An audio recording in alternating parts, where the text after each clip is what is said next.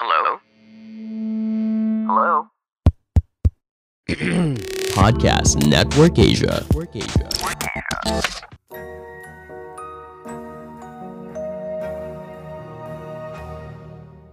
This episode is brought to you by Ogawa Philippines, the leading retail brand of health and wellness equipment. After a long, tiring ride, you deserve the best comfort.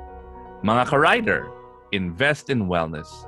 Check out their promos at Ogawa Philippines Facebook page and shop online at ogawaworld.net.ph. Thank you, Ogawa, for supporting Tunay na Rider.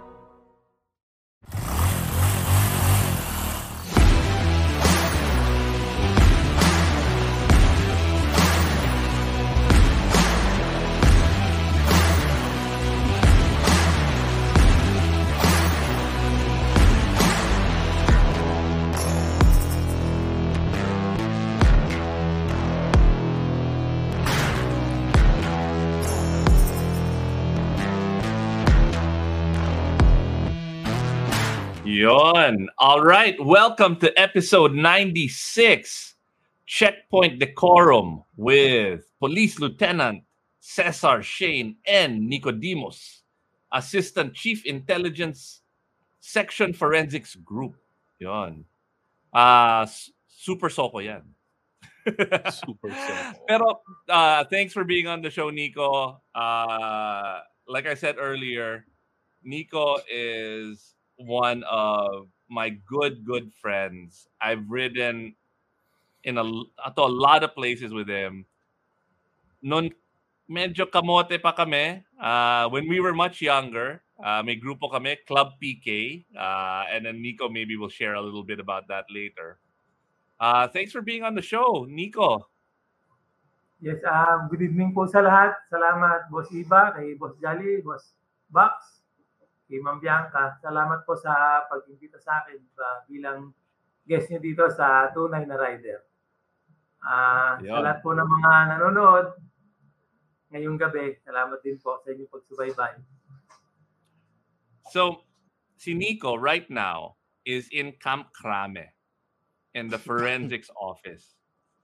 Si Buck, nakatira lang marapit doon. Sinasabi ko lang, Nico, So, madali lang. Mamaya, i-message ko sa'yo yung address niya. Ayoko na nga magsalita kasi baka may use against me.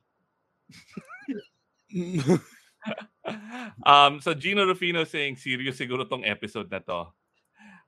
We shall see. And then, si Moto Bex is saying, season 3 na ba? Thank you so much to everyone who watched our last episode and commented. We have an idea. We're going to be doing some awesome things for season 3. It's going to start off with episode 101. So we're at 96 now. We might be doing some remote stuff. We might be doing some really cool things with Derek Yee and the Live a Balanced Life guys. We'll be doing something different for Tunay na Rider. So, abangan. Oo. Ito yung napakahirap sa season 3 na to. Hindi namin alam kung paano namin ihihinto eh. May warrant ata si Buck. Nico, may computer dyan, di ba? Pwede mo i-check na yun. Warrant of awesomeness meron, Boss Archie. And then, yun, si Archie Garcia. Oh, yun, si Archie nga yun. And then may nagpapa-shoutout na sa iyo, Kuya Nico. Si Jem. Pinsan din at si Bataan. Laurice. Okay, so yeah, we're going to be talking about Checkpoint Decorum. If you have any questions for Nico, again, tunay na rider to, yung puso niya sa motor, yung trabaho niya, police. So, di ba? Tama, Nico, di ba? Mm-hmm. So if you have any questions, feel free to ask. Anything you say and do in the comment section can be used against you. All right, let's start this show, man. So, like I said before, Nico, gaano katagal na tayo magkakilala? Nagkakilala tayo, tatanda ko parang 2009, gano'n? Or 2007? 2009. Yeah. Sila Nico, and Club PK, sila yung bad influence sa akin. Sa totoo lang, ako, mabait akong rider. When I started, mabait ako. Ako din. Medyo when I was in my mid-20s, doon ako naging kamote nung nakasama ko sila Nico. So speaking of that, why'd you get into motorcycles, Nico? Hilig ko talaga magmotor. Elementary pa lang ako, gusto ko na sumampa sa motor. Then high school ako, second year high school, may barkada ako sa Santo Tomas, si Edwin Martinez. Bumili siya ng Honda na 550, yung may kicker. Pinagamit niya sa akin yon, parang pinaikot niya lang sa akin yun sa Tanawan. Tapos, tanda ko ngayon, wala pa nung helmet. Then, nung makabalik ako dun sa bahay nila, naisip ko, wala pa nga pala ako lisensya. Ba't ko sinakyan tong motor? Hindi ka naman, you won't get into trouble. Hindi ka naman papagalitan, Nico, na sinabi mo, hindi ka nag-helmet noon. Matagal na noon, di ba? Tapos na yung statute of limitation ba yun? Anong tawag doon? Ano pa nun eh, parang maluwag pa kasi, di ba? Parang bibihira pa pati na ng motor nung panahon. Wala nga mabiling helmet dati eh. So, what was it about riding on a motorcycle na na-enjoy mo? Yung malalayong ride. Siyempre, yung niride namin yung Mindanao. Maganda yung kasi malalayong ride. Marami kang nararating, nakikita mo yung ganda talaga ng Pilipinas. Parang hindi mo na kailangan mag-abroad, dito ka na lang mag-ride muna sa Pilipinas. Pag naikot mo na yung buong Pilipinas, then ka na lang mag-isip, mag-ride sa abroad. Lahat ng kalidad sa Pilipinas maganda, pati mga view. Si Nico, he's not just saying that. Si Nico, yung isang tao, kung may long ride ka, basta yayain mo, sasama yan. Okay, so nakailan Ironman ka na, Nico? Parang siyam ata, sa 9. Naka-9 Ironman. Pero talo ka pa ni Jolly. Kasi 22 Ironman na si Jolly. All right. So the last, speaking of long rides, so si Nico, I've ridden all over the country with him. Nag-Ironman ka recently, di ba? Nag-Ironman ako nung yung huling Ironman, yung maraming participant. Kumusta siya compared sa unang Ironman mo? Yung huling Ironman is medyo maayos siya kasi walang ulan. Tapos makikita mo yung mga kalye, malalawak na. Kunti na lang yung ginagawa. And then yung participation ng ng local government unit, meron yung Bureau of Fire Protection. Dati kasi PNP lang, tapos yung mga barangay tanod. Then ngayon parang nakasama na rin yung BFP, Bureau of Fire Protection. Then ginaguide nila yung mga rider. Yun, tapos ang gusto nakaikot. Then maraming participants, maraming nanonood as in sa norte. Mga tao talagang nakaabang sila. So, binabantayan nila yung mga rider. Pero yung unang Ironman mo, kasama ka yung grupo natin. Yun, sila Archie, sila Alvin. First time ko mag-Ironman noon, that was yung unang-una, nasa Shell Diwal nag-start. Ginagamit ko nun yung Super 4. Parang lang nun kasi, ang libre nun, gasolina. All the way. From starting line up to finish line. Gasolina. Libre gas. Ganda niya. Sagot yun ng Petron. Sagot ng Petron yun. Dati, dala mo lang yung motor, okay ka na. Ngayon, dami ng gastos, di ba? Ang nag-number 1 nun si Boss Joey Almeida. Parang yun siya nauna nun. O si Papa Chester nagpapabati. So, hindi ko sasabihin yung name ng grupo namin, pero ito, sinabi ni Chester, yung pangalan ng grupo namin. Okay, so before we have a lot of may mga tanong si Gino Rufino, pero I'm gonna pass it off to Jolly. Ako na? Wow, ang bilis. Hindi kasi alam nyo ang daming tanong. Halos lahat ng episodes natin previously, lagi na pupunta dyan sa mga sa mga checkpoint problem . So, di ba, kailangan natin ng isang expert, na isang guest para masagot ng tama yung mga tanong nila. Kasi pag kami sumagot, walang credibility eh. Si Jolly, hari ng fake news yan eh. Oo. Pero, Oo. Pero Nico, parang kung ikaw, isa kang rider, di ba? Tapos, syempre, madaming checkpoint na yun na parating na yung Comelec. Ano ba dapat ang dala lagi ng isang rider kung lalabas siya sa kanyang bahay? Kapag rider ka, sakay ka sa motor, di ba? Ang una-una mong dadalhin yung lisensya mo sa pagmamaneho, and then yung papeles ng motor mo, yung document. Kasi ang una kasing tinatanong namin sa checkpoint, once na nag-establish kami ng checkpoint, ang una namin tatanungin pag pinara namin ng rider is yung lisensya, para makilala mo yung tao, kung sino siya nagmamaneho din sa motor, and then yung papel ng motor, yung rehistro. Then after na naman, wala na. Depende na lang yan sa checkpoint kung ano pa yung karagdagang itatanong nila dun sa sinisita nila. Ngayon naman, sa amin kasi sa PNP, dapat may rule kasi kami. Before we establish our checkpoint, ako bilang nung nasa baba, nasa station, binibriefing ko muna yung mga tao ko. Lagi kong sinasabi, be polite sa lahat ng mga rider. Kung sino man yan, kung ano man yan, kung lasing man yan o ano, kausapin ng maayos, hindi ng lisensya, hindi ng rehistro. Kung kumpleto, go.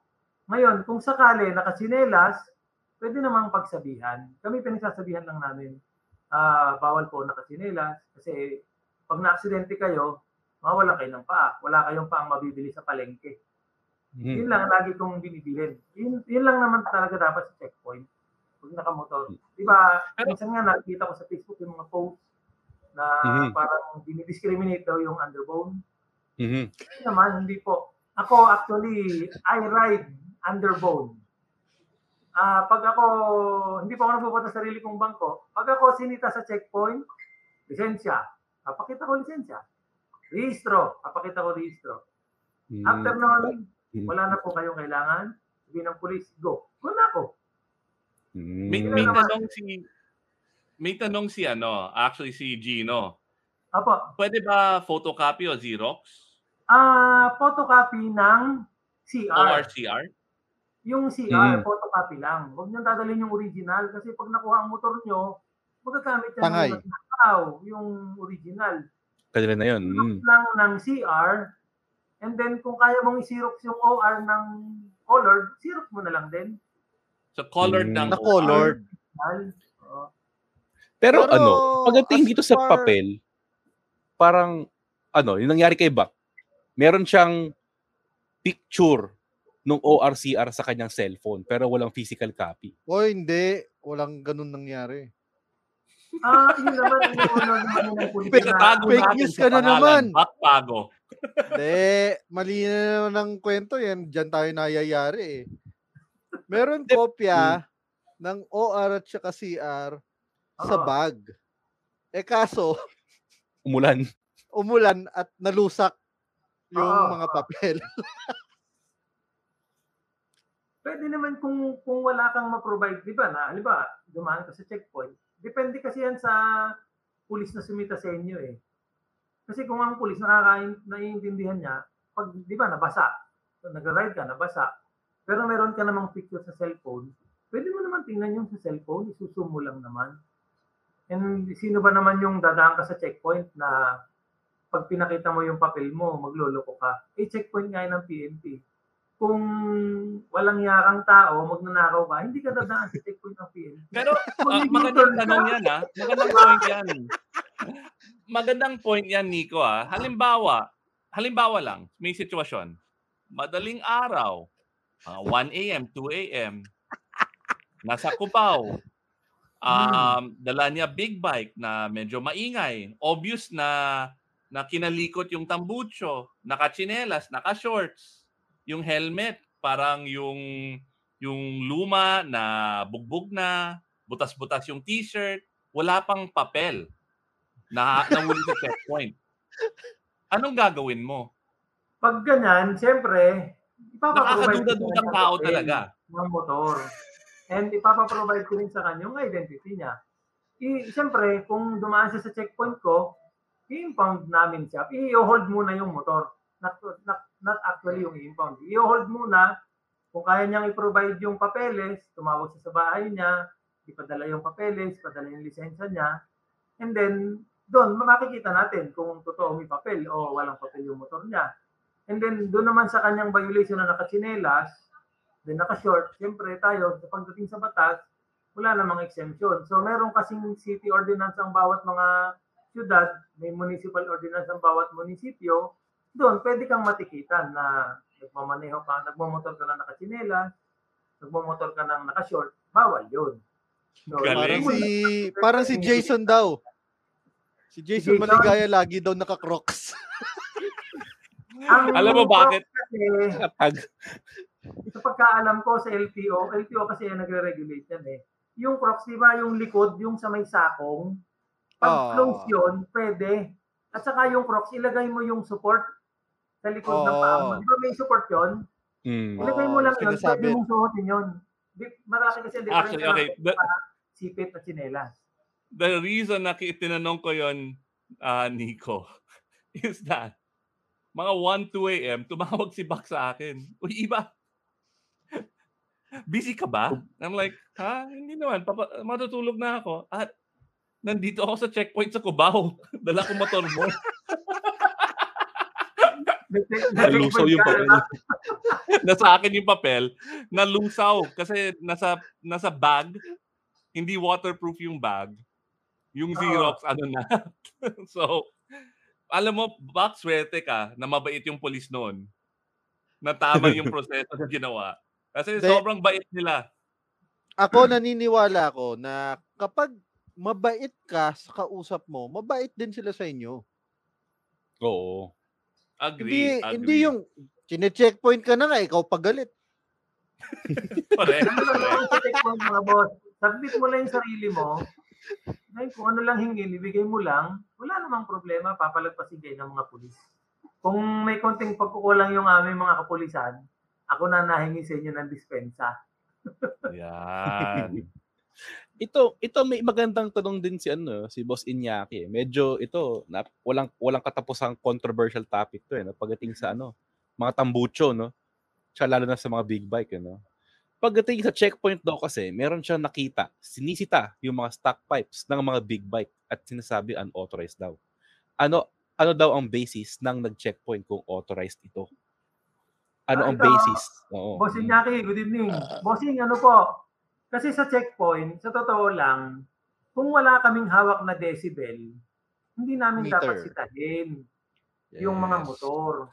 Unang-una, kung kailangan mo kasi yung decibel. And then, unang-una, yung big bike kasi, pag ang displacement po is 400 up, kahit open pipe yan, hindi niya nalalagpasan yung decibel limit. Ang talaga lang mataas ang decibel limit, yung below 400cc. Yun ang open pipe. Kung sakali pong may nagganan sa inyo, minsan kasi yung iba, hindi naman sa lahat, hindi ko din dinadown yung kasama ko. Minsan kasi parang hindi nila naiintindihan. Pero actually, pagdating sa checkpoint, hindi naman dapat nang sitahin kung big bike yung dala mo or open pipe yan. Kasi sa decibel limit, kahit anong gawin mong pilit na rev, hindi tataas yung ang decibel. Mababa pa rin po talaga. Sa underbone lang talaga, yun yung noise pollution. Yun po yun. Depende po kasi sa nagmamanang checkpoint. Kasi parang one time, minano ko dun sa Makapagal, hinarang yung big bike, then sabi open pipe daw. Parang hindi naman alam nung pulis na 400cc yung motor. Pero nung na-realize na 400 pala, hinayaan niya na. Then, so iba yung sa big bike. Kasi iba boss, yung rules. Sa decibel limit, iba yung kahit matunog yung big bike, pagdating sa decibel, yung ginagamit natin pang test ng noise pollution, siya, mahina siyang mahina yung mababa yung level. Hindi siya noise pollution. May tanong si Gino. Hindi ko alam kung alam mo to, pero may mga rules and regulations about aftermarket parts, no? Yes, Gino, ang nagre-regulate po niya ng LTO, Actually, hindi sa amin. Sa amin sa PNP, kung naka-bar and mirror ka, big bike, pag ang pulis mabait, papalagpasin ka. Pero pag ang LTO nakatsempo sa inyo at hindi nakalagay sa registro ninyo, sisitahin talaga kayo ng flying squad ng LTO. Want to know what Tunay na Rider's secret tool for podcast success is? With all the different things we're juggling, and add the hassle of editing, it's a lot of work. That is until we found Pod Machine, the one tool that powers it all and makes it way easier. Have you always wanted to start your own podcast but didn't know where to start? Well, now you do with Pod Machine. Pod Machine is the most affordable podcast subscription service that helps you with your podcasting needs. They've got everything from audio production, graphic assets, and marketing/growth support. Now you can focus on what matters the most, creating great content for your listeners. Sign up and get a free episode trial. And once you've experienced how Pod Machine can level up your podcast, sign up for as low as $49.99 for 4 episodes a month. But wait, there's more! If you use our code capital TNR, you get 1 free episode credit upon subscribing. What else are you waiting for? It doesn't matter if it is just a hobby or something bigger. Pod Machine has got your back every step of the way. Head over to podmachine.com right now and sign up.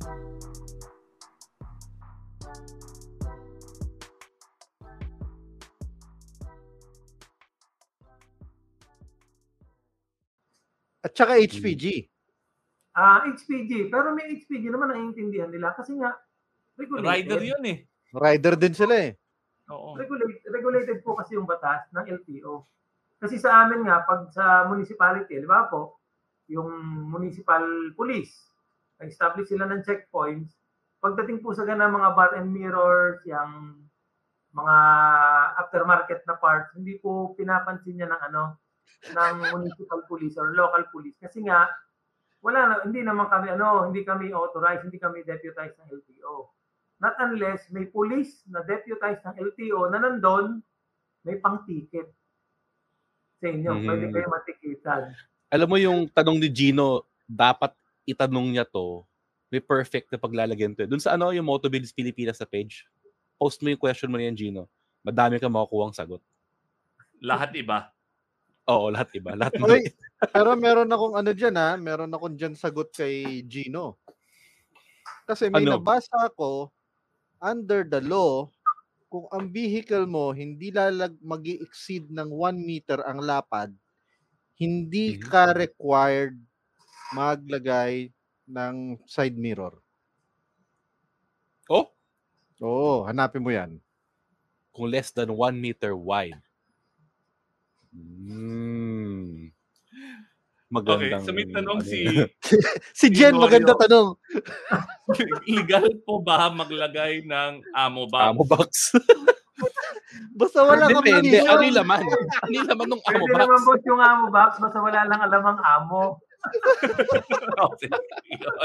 Pero sa LTO po kasi yung regulation nila dyan, ang ina-authorize lang po nila, pinapayagan nila is yung para pong gawa talaga sa market, tulad nung side pannier. Di ba yung mga rider natin, sinisita nila yan pag yung improvise ang pannier. Parang nire-regulate kasi nila. Ako din naguguluhan din po lalo na pag ganan sa mga binibigay nila sa aming mga sa checkpoint. Kasi sa totoo lang, yung ammo box nilagay mo sa side ng motor, sasabihin ng LTO, hindi yan pwede kasi hindi naman yan gawa ng mga motorcycle manufacturer. Diba naalala nyo yung top box? Nagkameron niya ng issue. Yung top box dati, yung mga delivery rider natin dito ng mga food chain, diba improvise lang yung top box nila. Sinitayan ng LTO. So, niregulate. Ang alam ko, binigyan din nila yan ng may regulation sila na may binigay silang size. Tamang size lang. Huwag yung sobrang laki. At saka naka-register. Delikado po sa motor pag sobrang laki. Pero that's why, ang laki na ng backpack nila. hindi na top box, backpack hindi yung na siya ginagamit. box. Para walang regulation. Di ba? Ang laki ng mga backpack ng mga delivery eh. Actually, talino nga nung gumawa nun yung mga Grab at saka Lalamove na yung kahon. Yun. Ano Dapat siya eh? regulate din po yun. Meron siyang talian sa upuan para dumikit sa motor, pero may strap sa likod para technically backpack.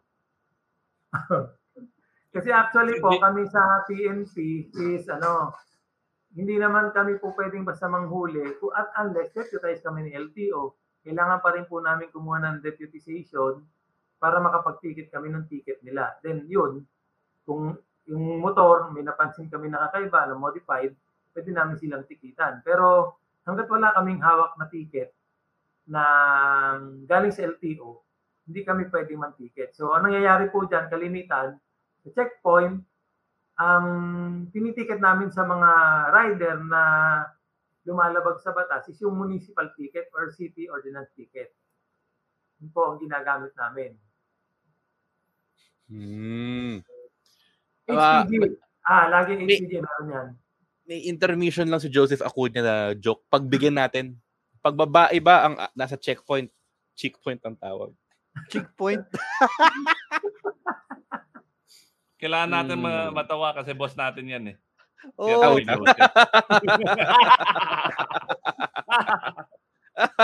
Nice one, Joseph.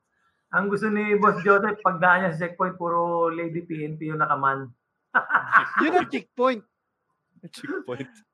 Okay. Pero ito naman, pagdating naman sa lisensya, paano kung may lisensya ako, pero naiwan ko sa bahay? Pag may lisensya mga ka, tanong ko yan siyempre, considered kang driving without license. So dapat dala mo talaga. Sa bahay, driving without license yon. Oo. Dapat talaga, pag alis mo pa lang ng bahay, titingnan mo na yung wallet mo or yung... Obligasyon mo yun. As a driver. Oo. Yun di ba, may example ako sa inyo mga boss, yung sa subdivision, pag pumapasok tayo, di ba kinukuha nila lisensya ng driver? Sa totoo lang, dapat yung security... Bawal yun. Ginagawa yun.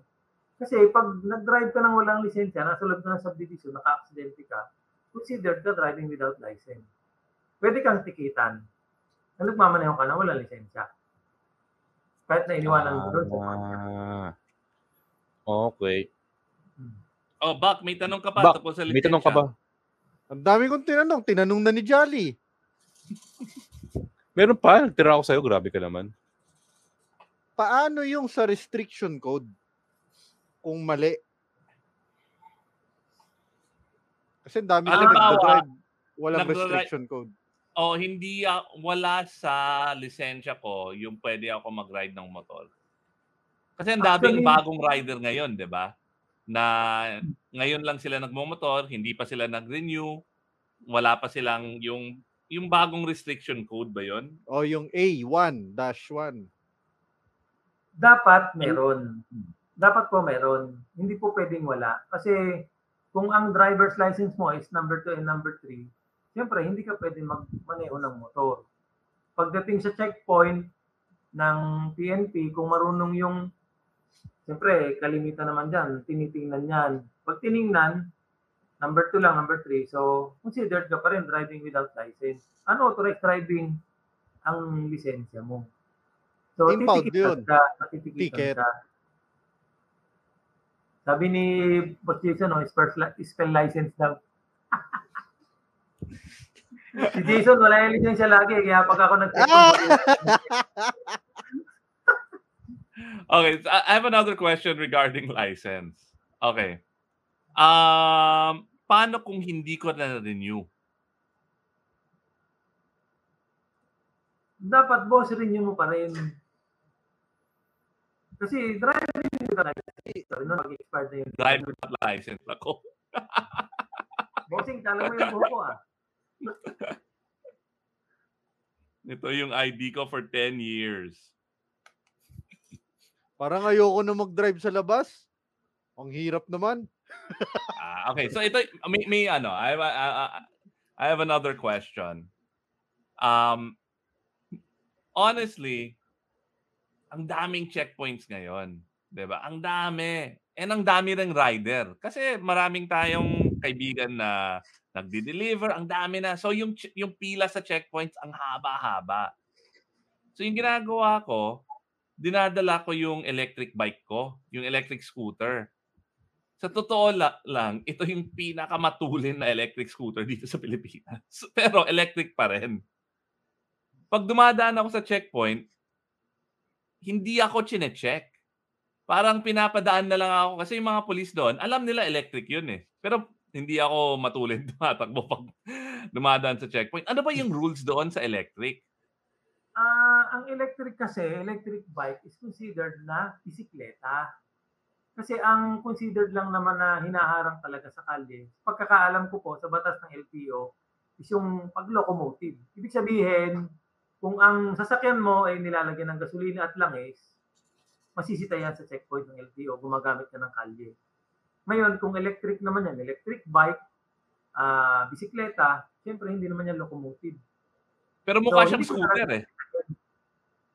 Wala pa kasing regulation ng LTO eh. Hindi pa po nila nire-regulate yung sa electric bike. Pero nadinig ko, yung sa huling kwentuhan na parang gumagawa sila ng regulation. Kasi nga, yung huli, may nagpadala sila sa amin ng memorandum order na pwede naman namin sitahin yung mga naka-electric bike. Parang ang gusto nilang mangyari is dapat equip ka na rin ng lisensya. Pag may lisensya, driver ka na din kasi gumagamit ka ng kalye. Ngayon, ang ine-emphasize naman ng HPG, hindi naman kasi locomotive yung electric. Walang langis, walang gasolina. Wala, hindi nagagas. Na motor, motor vehicle. Caught up pa sa ano talaga, no? Caught up pa talaga dun sa nasa gray area pa bali itong mga electric vehicles. Opo, ayun. Kaya dapat na-regulate ni LTO. Kung gusto nilang i-regulate talaga. I-regulate po yung batas. Iba parang ano yan? Yan ba yung pinakamabilis na scooter sa Europe at saka dito sa Pilipinas? Oo. Parang alam ko yan eh. Parang alam ko yan. Ang brand ba niyan, Horwin? Correct ka dyan. Actually, Nico, daan ka dito, try mo. Yan. Wild talaga siya. Ang balita ko parang available yan sa Pilipinas sa darating na June at saka July. May parating na shipment. Interesado ako ba? Saan ba ako makakabili ng Horwin na yan? Abangan na lang natin yung magkakaroon ng ng launch event ang Horwin. Yung pinakamabilis na scooter, electric scooter sa Europe at sa Pilipinas. Yes. Pag pinailang sa akin ni Boss Iba, pag na-checkpoint ako, iwanan ko sa mga pulis. Iiwan ko sa police, pero iuwi ko yung battery kasi ang mahal ng battery. Okay, may tanong si Henorio. Actually, this is a good question kasi maraming mga kwento na kasi may mga Japanese na 49cc na motor na maganda, yung mga parang laruan, yung mga Zoomer, yung mga ganon. Yung 49cc, kailangan ba ng license at saka CR? Ang alam ko po, nire-register yan sa LTO. Yan ganan. Dadalhin nyo lang sa LTO. Ngayon, ang LTO kasi, meron kasi minsan, kapag sa subdivision mo lang naman ginagamit, hindi mo naman tinatakbo sa public highway, so hindi na nila pinapa-registro. Hinahayaan nila. Gaya po nun, di ba, yung mga ATV, hindi naman nila nire-registro na kasi alam nila, ginagamit sa loob lang ng mga farm. O yung mga golf cart, di ba? Sa mga mayaman na subdivision. Ngayon, kung makita ka ng LTO sa labas, ng mga flying squad, eh syempre dyan, huhulihin ka. Sisitahin ka nila. Kasi ginamit mo siya sa kalye.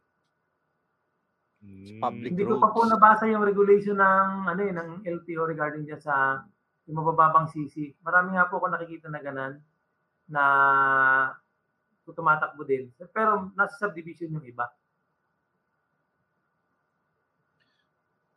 Haba nito, teka. Ito medyo bilbaso pa eh. Basahin mo. Out loud. Galing kay Boss Iñaki. San tabi muna natin ang Ganban checkpoint? Punta tayo sa Oplan Sita. Ano ba ang primary objective nito? Anti-criminality ba? O counter riding in tandem or enforcement ng traffic rules and regulations? Kasi madalas ako ma-wave off sa checkpoint dahil naka-big bike ako. Boss Iñaki, ang Oplan Sita is anti-criminality campaign namin sa PNP. Yan po ay buong Pilipinas. Every police station, meron pong allotted hour. Halimbawa po, nandito kayo sa San Juan. Halimbawa, alas 8 ng umaga hanggang alas 10, magkakandak ang San Juan ng Oplancita.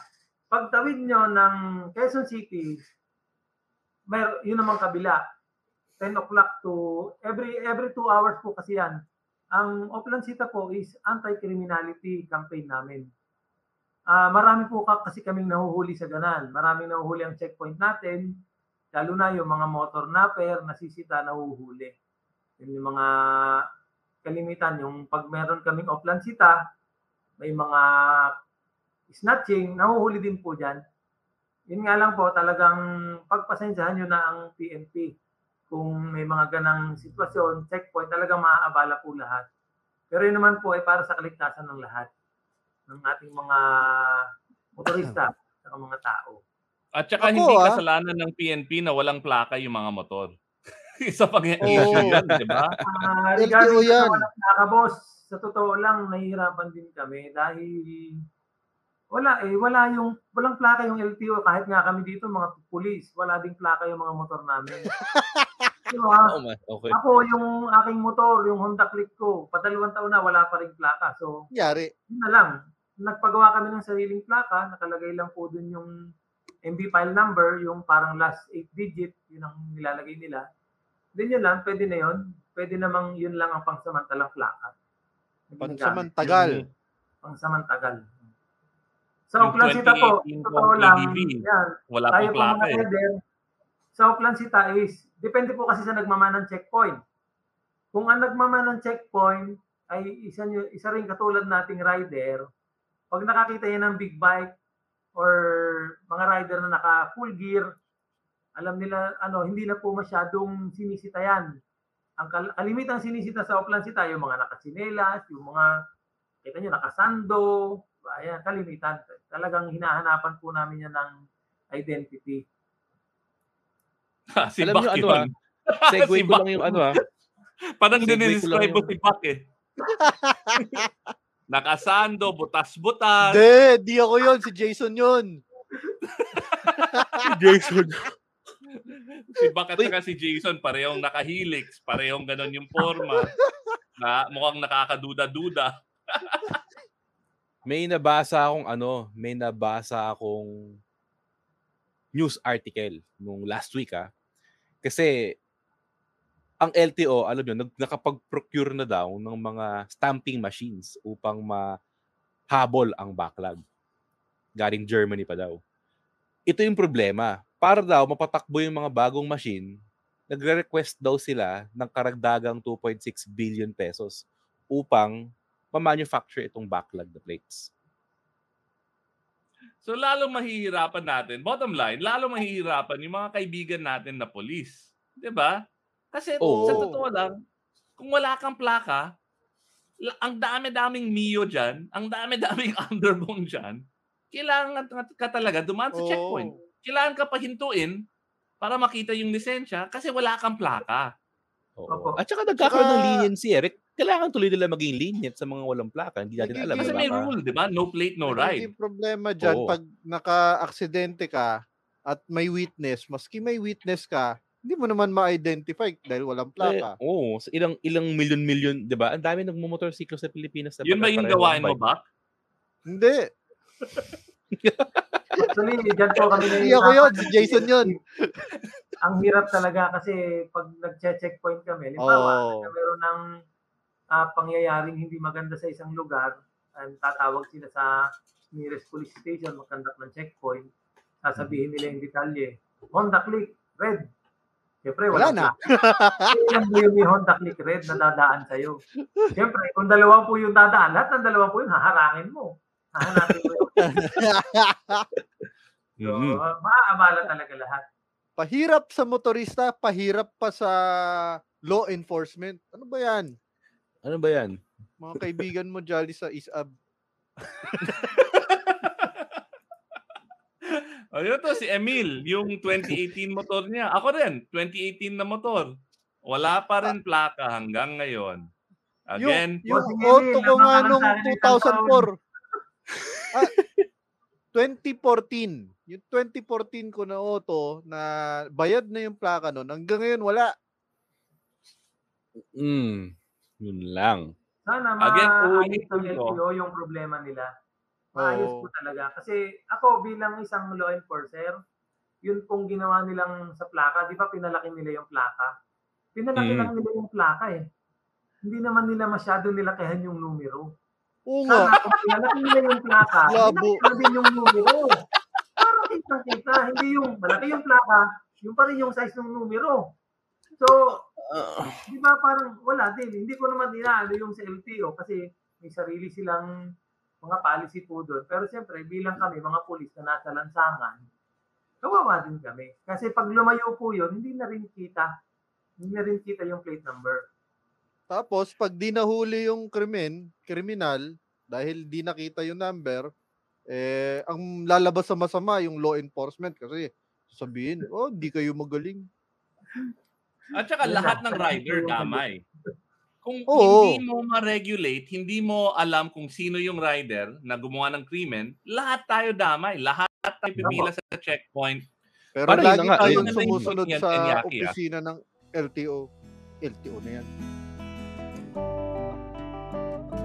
What's up mga katunay? Alam mo, naglo-long ride ka or kahit scooter ride sa traffic, minsan ako, sumasakit talaga yung likod ko. Nagkakaroon ako ng mga bukol, mga lamig. May sikreto ako. Ikaw, Jolly, anong solusyon mo doon? Wala, iba. Kasama na talaga sa pagiging tunay na rider yan, di ba? Yung iindahin mo na lang ang sakit ng katawan pa nagre-ride ka. Bakit? Ano ba ang sikreto mo, iba? Alam ni Bak kung anong sikreto ko. Wala ba kayong mga ugawa? Ha? Ogawa? Ano yun? Ano ba naman kayo? 2021 na. Think about it, Jolly. It relaxes your muscles and improves flexibility. Check out their promos at Ogawa Philippines Facebook page and shop online at ogawa.net.ph. Bibili nga ako ng Ogawa na yan. Ito po, isa pa. Yung sa mga rider, kawawa mga rider natin eh. Kasi ang bawat munisipyo may kanya-kanya pong ordinansa. Sa open pipe, saka sa wearing ng helmet. May munisipyo po na ayaw nilang pumayag na ang rider naka-helmet. Dahil natin. Which is, hindi naman po pwede. Dahil pag ang rider sumakay sa motor, dapat naka-helmet. Para By law, di ba? So, siyempre, hinuhuli ng mga traffic enforcer nila, ng local traffic enforcer, sinisita.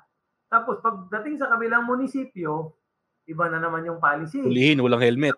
Naka-helmet ka. Helmet ka naman ngayon. Sa Bohol, ganyan eh. Naglalabo-labo po yung ating mga municipal ordinance. Sa akin, sa opinion ko or sa pananaw ko, sana, bago sila magawa ng batas, itap nila si LTO, itap nila si PNP, si HPG, and then magbuo sila, magbalangka sila ng isang batas na ika nga pare-pareho buong Pilipinas para walang banggaan. Walang banggaan ng mga municipal ordinance saka city ordinance. Uy, si Alvin, humabol po. Pwede na natin pag-usapan yung mga kung kailan tayo pinapagalitan ni Alvin. Alvin, nasan ORCR mo? Dahil late ka, pakita mo ORCR mo.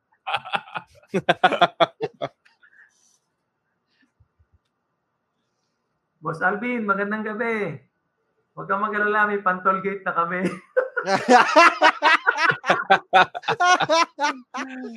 Now, the reason Nico says that, kasi naalala ko, pinapagalitan kami ni Alvin. Kasi sabi niya, ang ganda, naka-big bike kayo, wala kayong pangbili ng gulong, wala kayong pang-toll. Gusto niyo puro malalaki lang.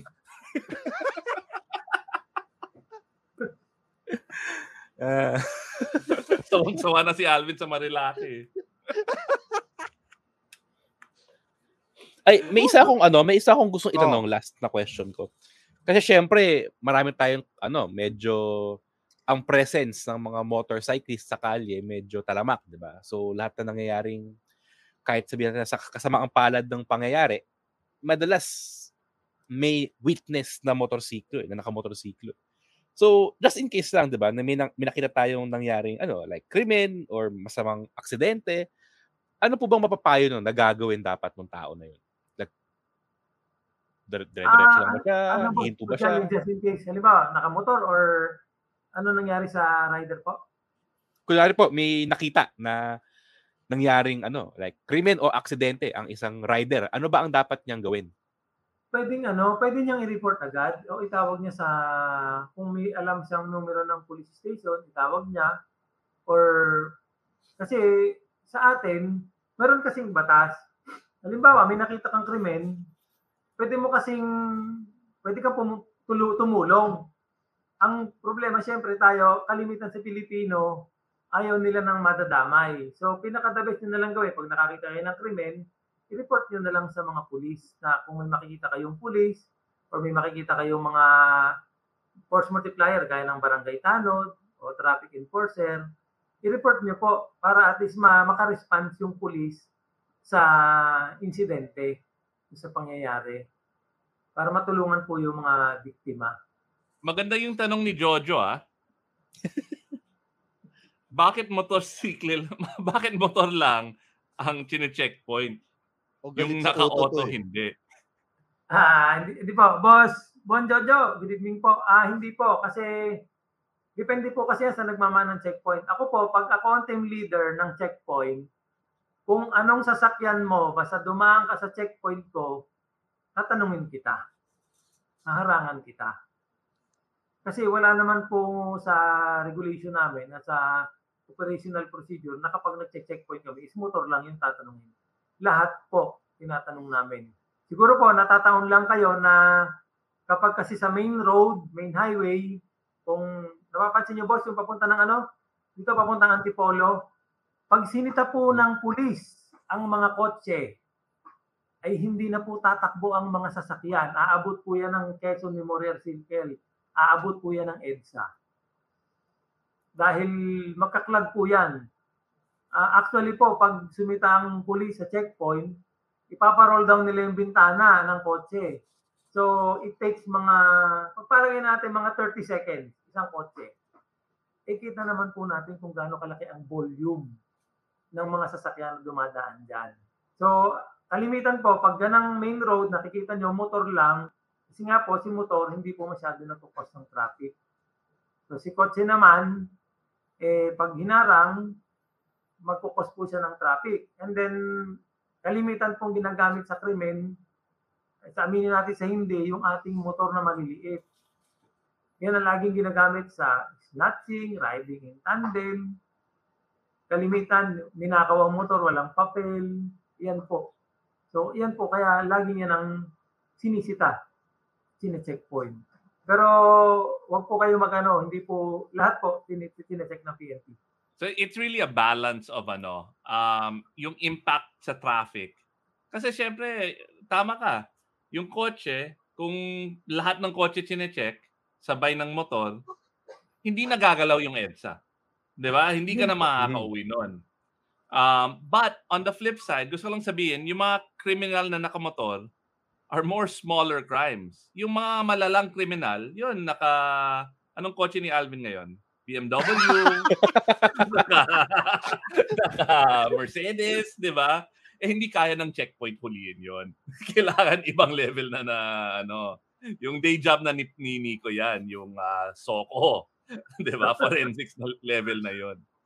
Well, sabi ni Emil, out of convenience, motor lang. But it's also, Emil, the reality. Tama, we have to be real, di ba? Na if we apply it equally, discretion na talaga it's going to impact all of the metro. As opposed to motor, so yung sagot doon, kabitan mo ng sidecar yung motor mo. Para mahal. Kasi laki ng kotse. Actually po, dyan sa checkpoint na yan, tulad ng itong Galas, last night, galing ako sa basketball kami, then pauwi ako ng Camp Rami. May checkpoint yung Galas. Dito sa may Irod. Lahat naman po pinapatigil. Ako nga, sinita din nila Pinabuhay nila yung ilaw ko sa loob ng sasakyan. Then binaba ko yung window. Tinanong nga ako ng pulis Boss, may dala kayong baril? Sabi ko, wala po. Saan kayo galing? Nag-basketball lang po. Then sabi ng pulis, sige po, lakad na kayo. Ilan po? Ilan Sinecheck ginawa lang ko? kung Lahat po kami na nakapilang kotse, sinita nila. Natitsempohan nyo lang siguro na ang pinahinto motor. Pero lahat naman po. Na-checkpoint na rin ako gabi. Doon sa, galing ako kila Iba. Yung one way dyan sa may Endomingo. Oh. Di ni-roll down ko yung roll down yung bintana, bukas ng ilaw sa loob. The usual. Sabi ko, sir, galit na tong kasama ko. Tapos nakita niya yung asawa ko, masungit na. Ay sir, una na kayo.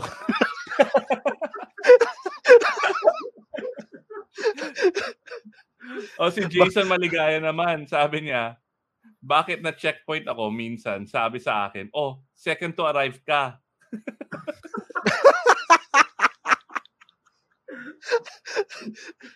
na checkpoint si Jason pero nasa truck yata nakasakay yung motor. Si Jason, pag nakakakita yun ng checkpoint, nag-U-turn agad yan. Maganda yung tanong ni Toto. Bakit minsan checkpoint ako, hinahanap sa akin yung vaccine card? Ayan, Kuya Toto, good evening. Depende po kasi yan sa regulation ng municipality. Kapag nakaman po ang PNP sa boundary at sinabihan sila ng municipal ITAP na required ang mga tao na hanapan ng vaccine card, hahanapan po talaga ng vaccine card. That's another reason why I like riding yung electric. Kasi ang dami, nakapila ako. Kasi ako, pag pinahinto ako ng pulis, tatabi talaga ako. Diba? Pipila ako. Ang dami. Tagal ko naghintay sa pila. And then pagdating ko doon, sabi niya, ay sir, electric ba yan? Sabi ko, oo. Ay, sige, tuloy ka na. Hindi niya chinek yung vaccine card. Kasi siguro, wala siyang jurisdiction sa bisikleta, sa hindi combustion. Yun pala yun. Alam ko na yung sagot. Sabi nung pulis, si John Regala pala to, paunahin mo na yan. Kawawa naman. Galing na sa rehab. Tumaba. So LGU. Teka. Ang vaccine card si Kuya Toto. Wala pa atang bakuna ang Kuya Toto. Teka, parang sumasakit na yung katawan ko. Dapat yata mag-ugawa massage share ako mamaya. Masyado na ako na-stress.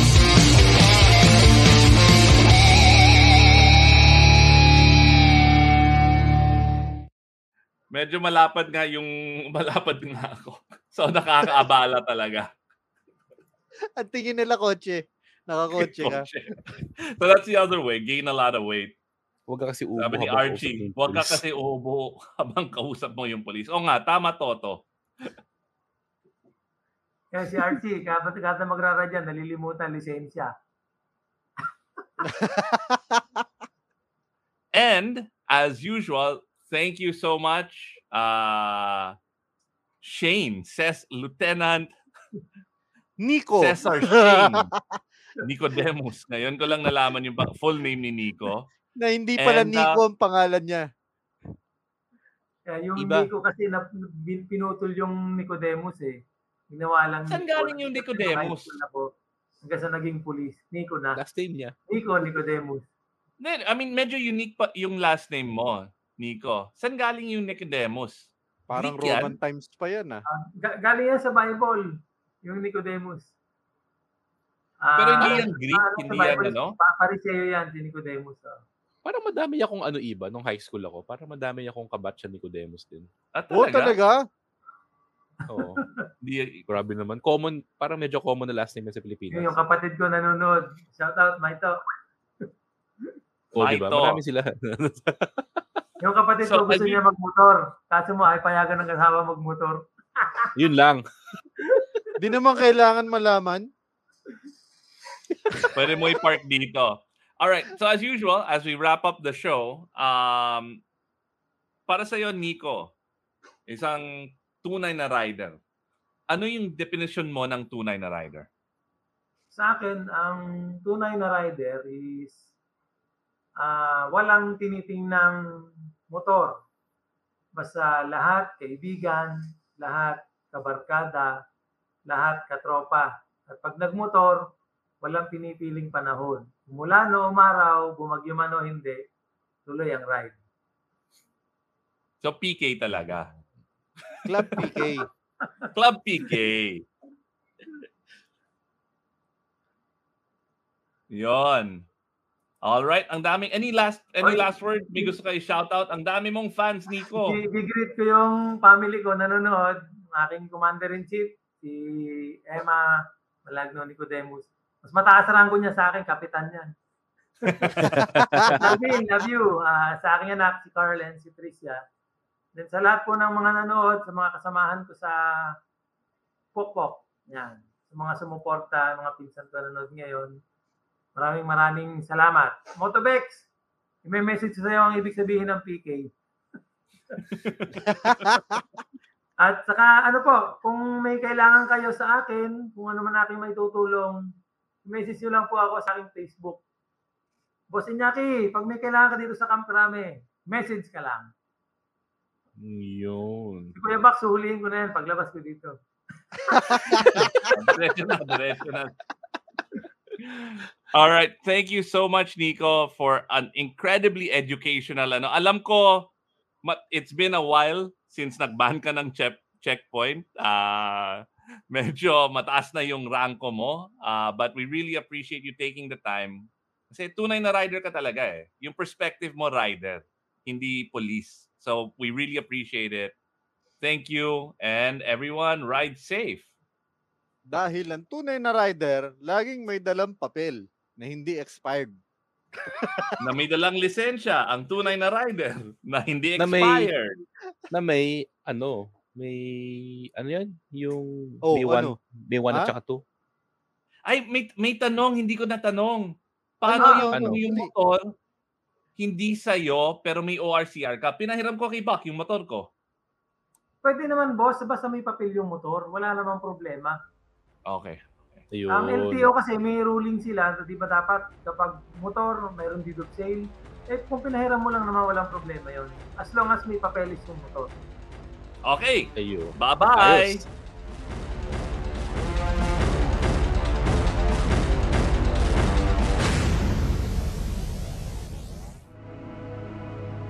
The views and opinions expressed by the podcast creators, hosts, and guests do not necessarily reflect the official policy and position of Podcast Network Asia, the hosts of the program, or other programs of the network.